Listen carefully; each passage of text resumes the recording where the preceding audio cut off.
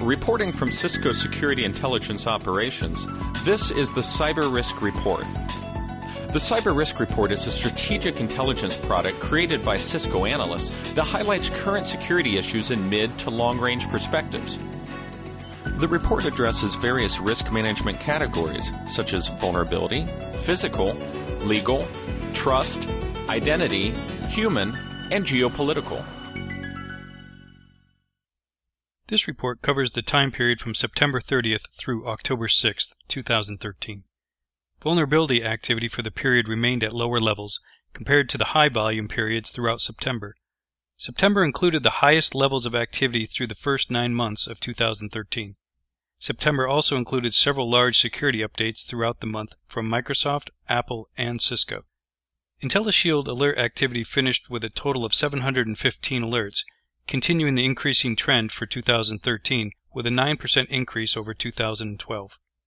3 Internet Explorer vulnerabilities highlighted the activity for the period as reported in IntelliShield Alerts 30577, 30583, and 30843.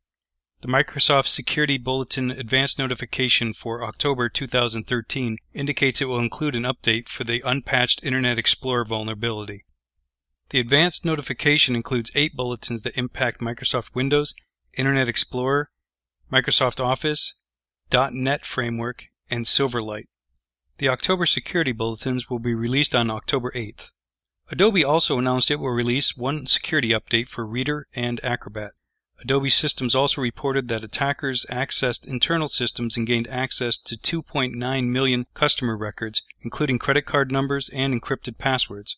In addition, attackers accessed application source code. Details and links to the Adobe announcements that cover the compromise are available in IntelliShield Alert 31127. Other activity for the period included the release of Google Chrome version 30, multiple updates from Emerson, and multiple third-party software updates from CentOS and Red Hat. Additional research that focuses on the targeting of web content management systems reported that a scan of roughly 40,000 WordPress installations showed that nearly 70% were vulnerable to known attacks. These systems continue to be highly targeted by criminals to gain control of the web servers. This continues to be a major security risk as these compromised web servers are used in a variety of criminal activity and attacks. Cisco released a security advisory, Cisco iOS XR software memory exhaustion vulnerability, and multiple security notices that are available on the Cisco Security Advisories, Responses, and Notices webpage. Cisco Security Intelligence Operations also identified 2 spikes in threat activity. Sensors identified a large spike in scanning for the Sun Solaris Telnet and login combination unauthorized access vulnerability reported in IntelliShield Alert 12641 in February 2012. Cisco email security sensors identified a spike in spam activity using Federal Express and the United States Postal Service as themes. IntelliShield published 137 events last week, which included 81 new events and 56 updated events. In the physical risk management category, in Ottawa, Canada, the Department of National Defense, in preparation to occupy the former Nortel complex, have reported a large number of listening devices infecting the complex. The defense officials could not say how long the devices have been in place, or whether they had previously targeted Nortel or were targeting the new defense offices. Previous reports have indicated that Nortel was a target of industrial espionage and lost sensitive business and development information and data.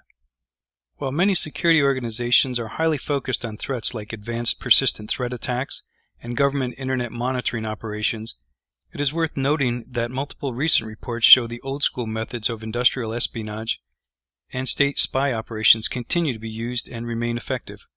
Both human and electronic espionage methods that are associated more with the Cold War days continue to be used. Security teams need to ensure their physical security and security awareness training addresses these methods. In the legal risk management category, the United States Federal Bureau of Investigation announced the raid and arrest of the individual accused of being the primary operator of the Silkroad network. The case against the individual includes multiple felony charges and the seizure of the Silkroad systems. The arrest and seizure of the systems has also raised questions around the infiltration of the Tor network, which does not appear to have been compromised, and the Bitcoin market, which has seen Bitcoin prices fall following the arrest.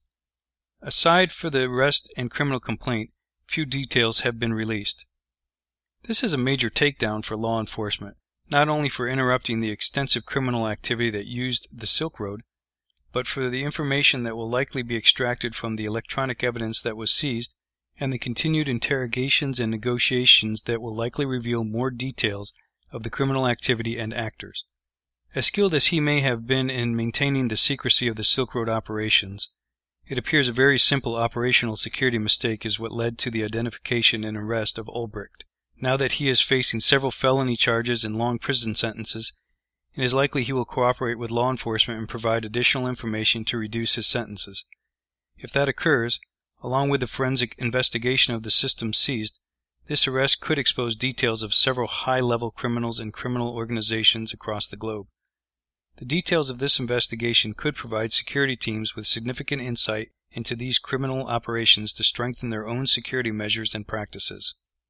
Next, in the identity risk management category, with the full deployment and availability of the new Facebook graph search capabilities, Facebook users could both benefit from the ability to locate information and also risk exposing information to others they would have likely preferred to keep private. The new graph search allows users to perform searches for topics or specific interests and be provided with posts, photos, check-ins, and comments.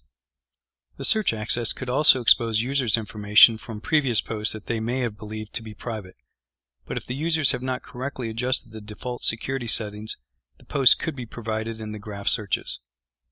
While the new graph search capabilities may add value to Facebook by providing users with the ability to locate specific information, security professionals are concerned that it will also provide criminals and miscreants with a wealth of information to perform their malicious activities. Facebook users that have the default security settings will basically expose all their information, posts, and photos through graph search returns. Cisco has reported on the importance of setting and regularly checking your social network security and privacy settings in the past, and with this new release, it is time to check them again.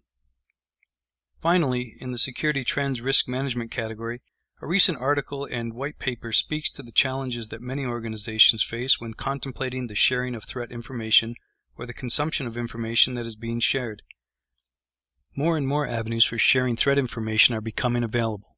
However, in many cases, the lack of available tools or the lack of available resources or budgets to develop in-house tools can significantly reduce an organization's ability to participate in or benefit from this increased availability of intelligence. Most organizations recognize the need and value of sharing threat intelligence. However, there seems to be little focus on correlating known vulnerabilities to existing and emerging threats. Recent developments have brought additional tools to the Security Analyst Toolkit. Although these are much-needed efforts to establish common languages and structures for sharing threat and vulnerability information, the availability of tools to consume and process this information is minimal, and tools to facilitate the analysis and correlation of known vulnerabilities to emerging threats is practically non-existent.